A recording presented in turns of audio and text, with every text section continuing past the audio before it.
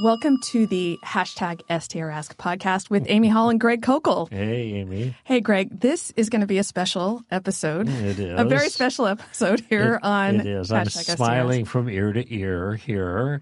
And actually, you are kind of, because your contribution was so important to what we're going to talk about here today. Yes, and what we're going to talk about is your new book, Street Smarts, Using Questions to Answer Christianity's Toughest Challenges. For those viewing online and they can see the video. Here's a copy of the book right here. Of the book. And it just came out, and so we are going to talk about this book because I'm sure people will be interested. And we talk a lot about tactics and how to respond to people. Mm-hmm. And this book is a continuation of your original tactics book. Yeah, I like to describe it for those familiar with the tactical game plan. And remember, in the tactics book, the first portion really is setting up the game plan. I call it the Columbo tactic, after the infamous Lieutenant Columbo, who used questions to navigate in his criminal investigation, his murder investigation, to find the criminal, and the bad guy, and he always came in kind of under the radar, and he was scratching his head like he didn't know what he was doing, and asking these innocent sounding questions, but they always led to a particular end. And so that game plan is, of course, the foundation of the tactics book that many people are familiar with. That actually is 14 years ago now, and 4 years since the 10-year anniversary edition came out, and it's been tremendously helpful as a game plan to help people. Of course, the tactics book has all the other tactics too, like taking the roof off and just the facts, ma'am, and What a Friend We Have in Jesus, and Inside Out, and Road Scholar, and all the rest of them that are meant to help people in conversation. But this book does something very different. It's the third use of tactics. That is the third part of the game plan, which is using questions to make a point. On steroids, as it were. So it's really meant to radically expand an area that I only touch on just a little bit in the tactics book, the initial one. Now, of course, in Street Smarts, in the beginning, I go back over the game plan. I talk about gardening and harvesting and the contrast between them, and the reason why Christians are frightened to go into the marketplace, in the streets, so to speak. So I cover all kinds of new areas that aren't covered, obviously, in the original tactics book. It's a good 1-2 punch, but if people just got Street Smarts and hadn't read the tactics book, it still is a standalone piece.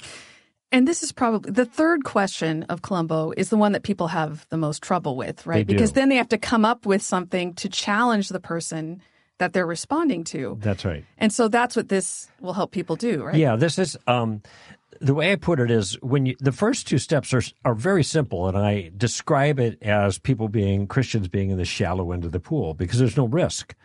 And the first one is to gather information about a person's view or about their challenge or something like that. And we're just learners at that point. What do you mean by that? Was the model question. Tell me more. I'm an atheist.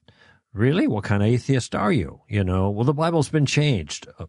Tell me about how that happened, that you think. What do you mean by that particular challenge? Or, belief in God is irrational. Really, what's irrational about it?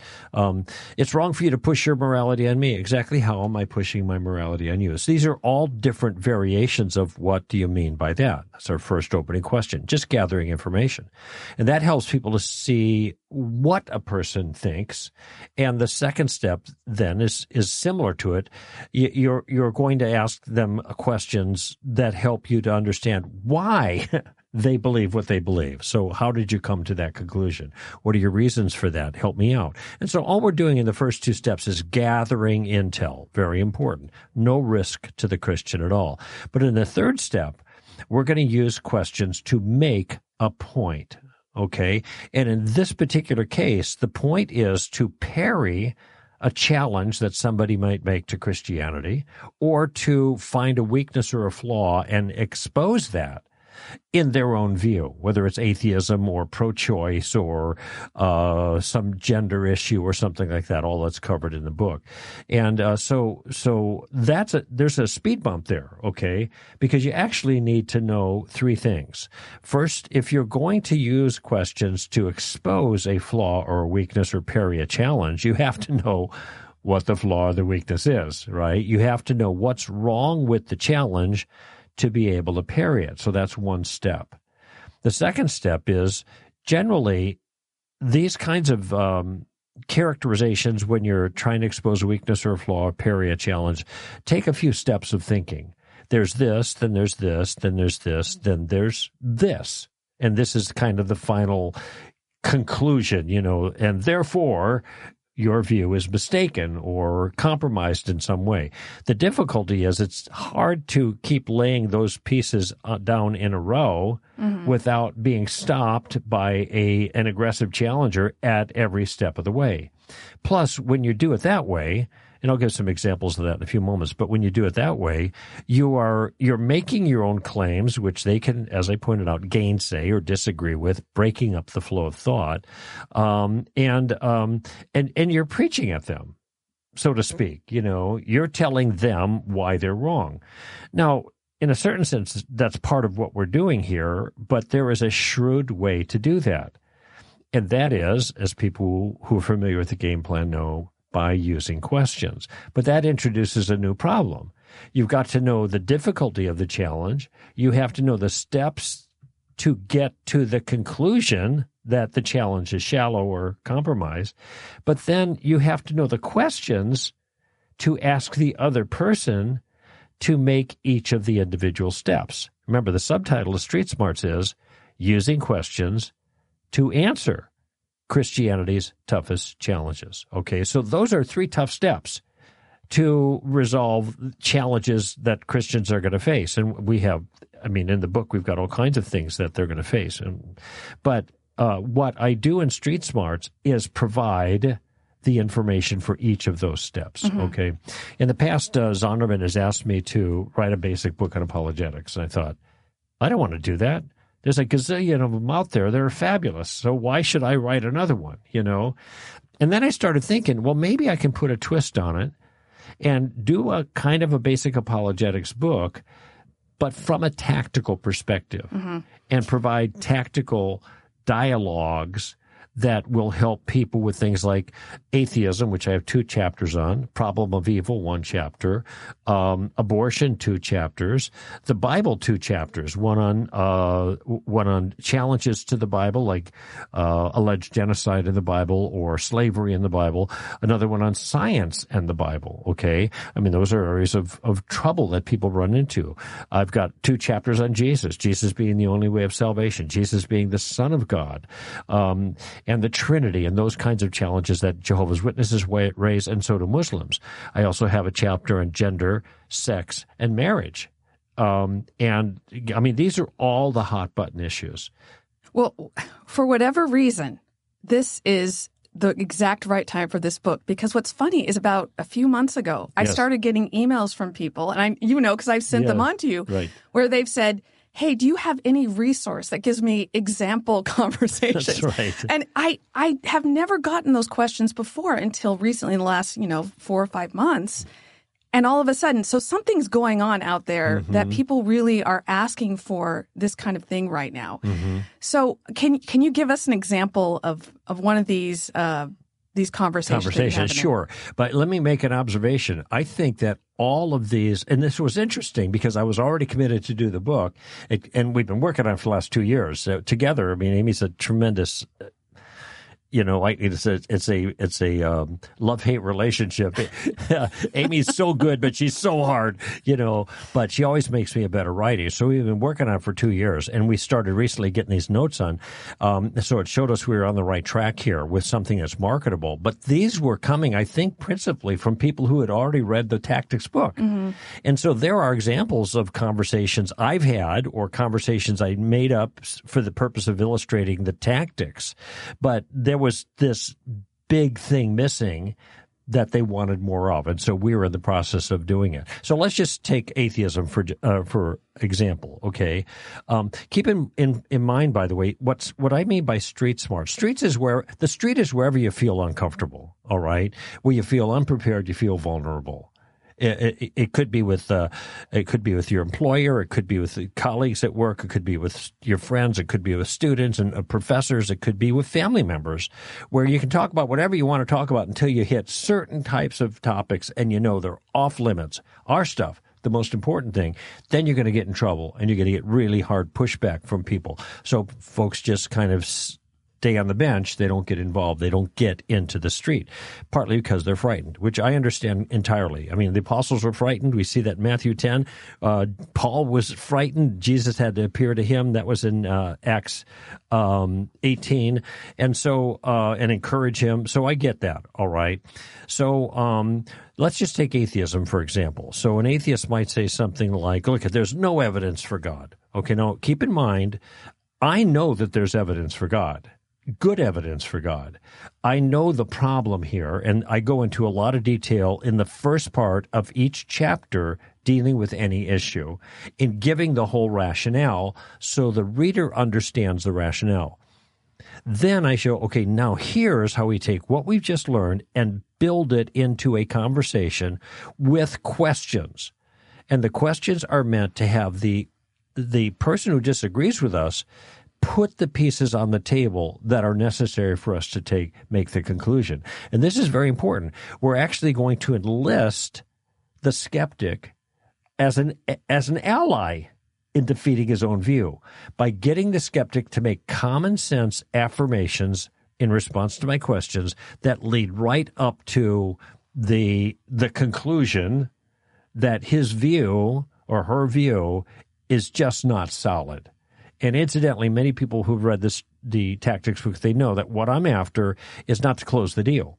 I'm just trying to get people thinking. The way I put it is put a stone in their shoe. Okay, I want to annoy them in a good way, right? Mm-hmm. Get them thinking. So that's all I'm doing here. So somebody says there's no evidence for God. Okay, let me ask you a question. So I'm going to role play both sides of this. And this is all in the book. I mean, conversations like this specific one is in the book. There's no evidence for God. Okay, let me ask you a question. If you saw a shoe print in the sand on the beach, what would you conclude? Well, somebody had been walking there. Yeah, a person wearing shoes. Right. Would you be tempted to think that it was a freak accident of nature, or seashells, sand, surf, all rolling around together, and that created the impression that looked like a shoe print, but wasn't? No, of course not. Why not? Well, because nature can't create that kind of thing, first of all. And secondly, there's a better answer. I say, what's the better answer? Somebody walking on the beach. Okay. By the way, notice all common sense responses. All right. Let me ask you another question. All right. Let's say you found a blueprint of some sort, on a desk or in the trash, wherever. Here's a blueprint. Would you be tempted to think that it was a crazy accident of ink spilled on paper and tossed around by natural forces that produced what looked like a blueprint but wasn't? No, of course not, for the same reason. So, okay, great. Same reasons being, what? Well, nature isn't going to do that by accident, obviously, and there's a better explanation. Somebody made the blueprint. Great. Okay, now just pause for a moment. Notice I've asked a whole bunch of questions that relate to a design intuition, which in this concept I got from Doug Axe, but it's a very obvious one. Everybody has it. We have the ability to recognize things that are designed, that are not the product of chance. And so I just give a bunch of examples. Now I'm lowering the boom with the final question. Notice all these pieces are in place, and they've put them in place in response to the question. Okay, all right, so what do you make, my next question, what do you make of the human body? Oh, that evolved by chance. Do you see how silly that sounds in light of the affirmations they've already made? And then I might add, and the DNA blueprint for the human body, inside of each one of our cells, the DNA double helix, and that blueprint, oh, that evolved by chance too. And so my final question is, why would you believe a human body evolved by chance when you can't believe a simple shoe print in the sand happened by chance? Okay? Well, it's possible. Well, let's just agree that it's possible. Is it the odds-on favorite? This is what I'm after, Amy. Is it the odds-on favorite? And so what I'm trying to show here, in this case with the design, this is a design argument. There's other kinds of arguments I could use, but and execute the same way in conversation. It's just trying to show them that God is the best explanation for this. I could grant maybe evolution did it, chance over time. Even if I were to grant that, is it the best explanation? Is it the odds-on favorite? That's the stone in the shoe. And I want to just leave it there and let them to think that about that. I'm not trying to close the deal.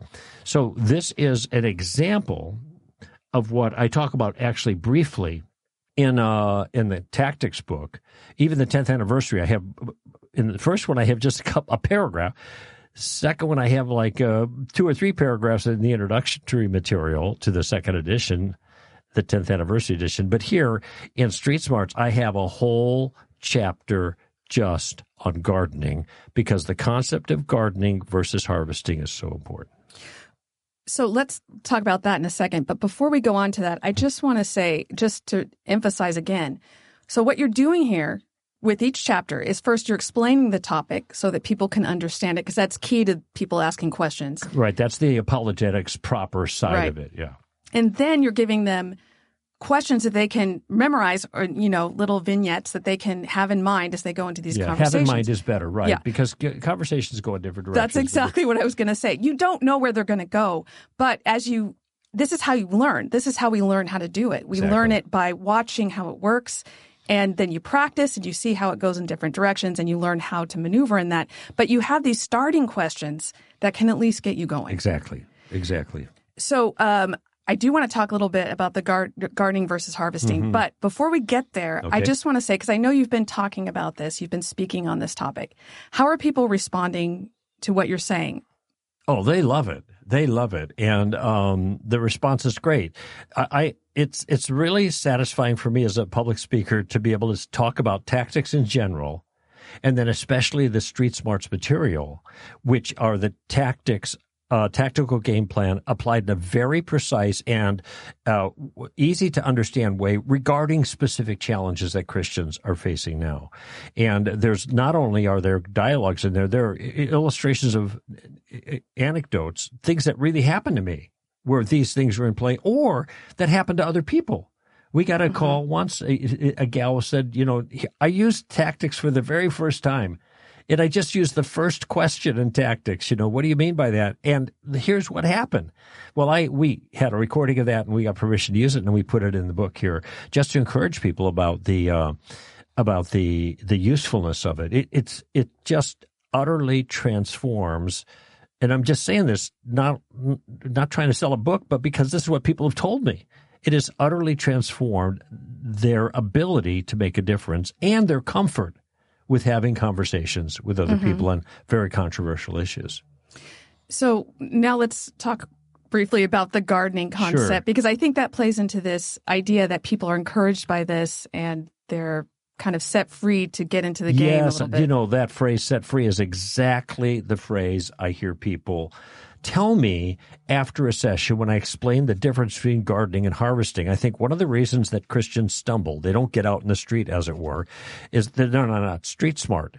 And one thing about being street smart is understanding the New Testament pattern of evangelism.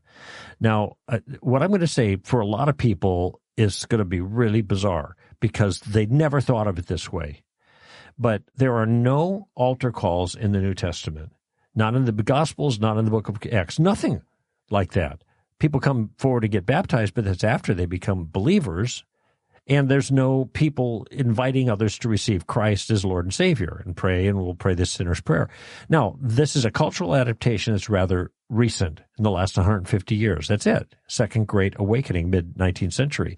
Now, I'm not against those things, but what happens, Amy, is a lot of people think that's the only way you could do it. That's the way it's supposed to be done. And in fact, if you read in John chapter 4, Jesus tells the disciples, after he has talked with the woman at the well there in Sychar, that they are about to reap where they did not sow. And he says one sows, another reaps. And so he's making a distinction there between what I call a gardening season and a harvesting season. And the simple truth is, if you don't have gardening, you're not going to have a harvest. But if you do have good gardening, the harvest largely takes care of itself. When the fruit is ripe, it falls into the basket. In a couple of weeks, I'll have and maybe by the time this is aired, it will have been my 50th anniversary as a Christian, the day I became a Christian. But that day, I did pray with my brother to receive Christ, but he didn't challenge me. I told him I already want to become a Christian. I harvested myself. What happened? The fruit was ripe. It just fell in a basket. The harvest is easy when the fruit is ripe. Okay, so in the New Testament, what we have is gardening, and then there's some kind of preachment of some sort, and people respond. No invitation. In fact, I was with Tim last weekend, and Tim Barnett, Mr. B, and he was teaching on Acts chapter 17, the Areopagus and the Athenians hearing Paul. Paul went in very, very clever approach to preaching there. It's very interesting. He never mentions the good news of the gospel, yet people respond and follow him. Some said, I'll hear more. Some thought he was an idiot, and others followed. All he talked about was judgment. There's a man who's going to judge the world. Repent, because there's a man who's going to judge the world, having presented proof by raising from the dead. Okay, God appointed this man, and wow, and people believed. So here's the deal: if we do the gardening well and communicate the truth of the gospel, we communicate it in the broadest sense, God's word, and that's what was going on in the book of Acts. They weren't quoting Bible verses because there weren't any New Testament Bible verses to quote. They were preaching God's word, which was the message of truth in its various forms. There's different pieces to it, okay? And Paul emphasized some aspects there on Mars Hill. So here's this shocker for me. I decided to start asking my audiences, how many people who are now Christians did not become a Christian through an altar call or someone praying with them to receive Christ? Just a show of hands. The first two audiences, and these are large audiences, over 1/3 of the people raised their hands. The next three audiences, almost 90% of the people raised their hands and said, no one led me to Christ. In other words, they harvested themselves, if you want to put it that way, but we know that it was the Holy Spirit that harvested them. John Noyes on our team, he was an atheist, then he became a Christian. But he didn't remember when he became a Christian. He didn't know when he became a Christian. He just began believing in Jesus and following Jesus based on the accurate information that he'd heard. Okay, so here's the application. My encouragement then, and this is what Street Smarts is meant to do, is to get people thinking, put the information before them, challenge their false beliefs, tell them in different ways, appropriate to the circumstances, what the truth is, and let God worry about the harvest. You don't have to close the deal. You don't have to challenge people to receive Christ. I mean, for that, when people think of that, them's fighting words in today's culture, right? And they just want to, stay on the bench and not get involved at all. But remember, if there's no gardening, there's not going to be a harvest.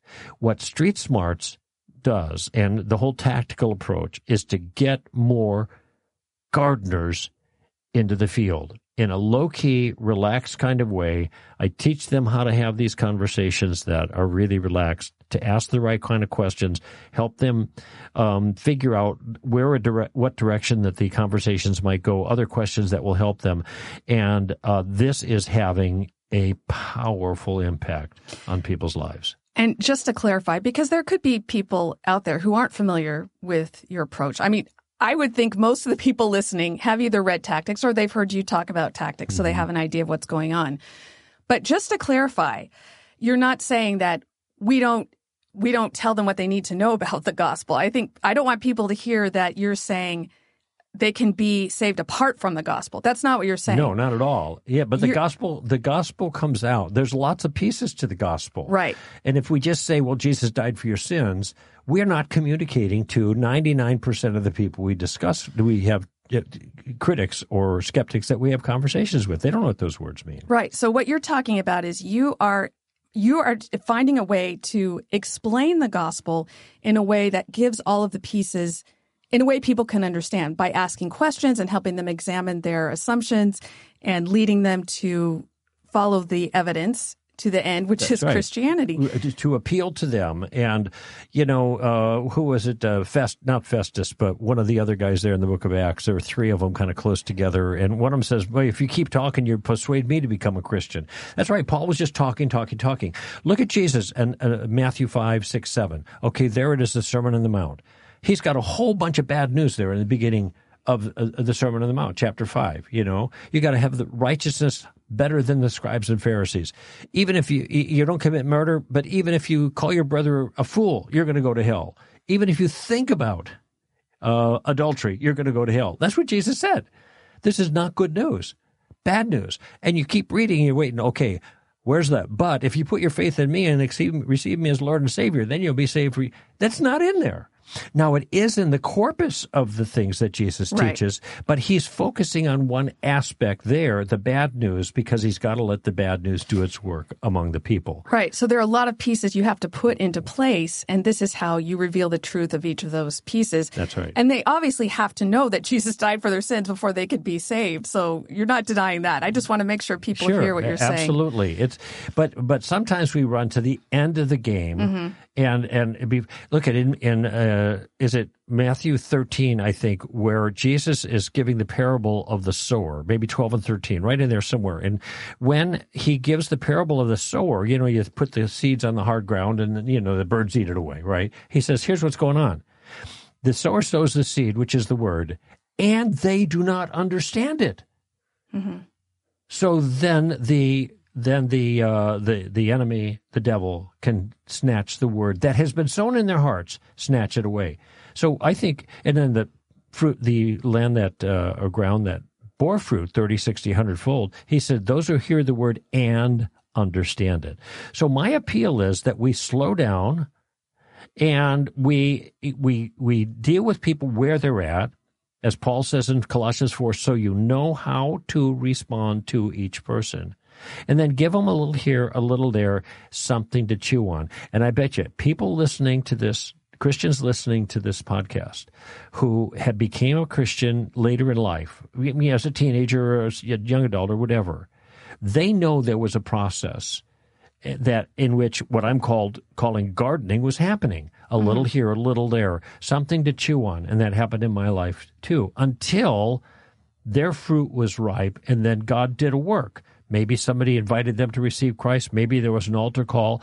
My experience from just taking a poll of Christians in the audience is that is not the average way. That is not the standard way. Something else was going on, and the Holy Spirit drew them into the kingdom, and that was that.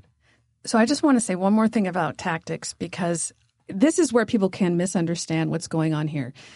Tactics are not meant to hide things or manipulate people or anything like that. And sometimes when people hear the word, they immediately think, oh, you're trying to manipulate people. Mm-hmm. And that couldn't be farther from the truth. The goal of tactics is clarity and truth. Right. That is the goal. Mm-hmm. We want people to see how we got to the conclusion that we got to. We want them to think about what their views are and evaluate them. And we want them to do that clearly. Right. And we want them to see the truth. That is the goal of tactics. Graciously, too. And in light of what they think. So we're, like you said, we're responding to them as human beings, as individual human beings, and treating them with the dignity of recognizing where they are and what they think and responding to what they actually think. And that's what tactics help people do. And what we're doing with tactics is exactly what Jesus did. And it's exactly what the apostles did. We can see it in the book of Acts, Paul's actions, Peter's actions, and the rest of the disciples. We see it all through the Gospels. Jesus maneuvering in sly ways. Be gentle as doves, but sly as serpents. So we're being sly here. There's no manipulation. There is a little bit of like, if you get to the end of reasoning, you might call it a mic drop moment, but we're not trying to draw blood. This is not a gladiator event. We are just trying to help them to see that the conclusion that they're faced with is the one that follows the facts, and then let that sink in and let the Holy Spirit do his work. All right. Thank you, Greg, and congratulations. Thank you, Amos. It's a great book. And if you haven't read Tactics or Street Smarts, I recommend you read both. Actually, I also recommend Story of Reality. I love all your books, Greg. All right. Well, thank you for listening. And if you'd like to send us a question, you can always send that on Twitter or X or whatever they're calling it these days with the hashtag STRask, or you can send it through our website. Just go to our hashtag STRask podcast page, and you can send us a short 2-sentence question, and we will consider it for the show. This is Amy Hall and Greg Kokel for Stand to Reason.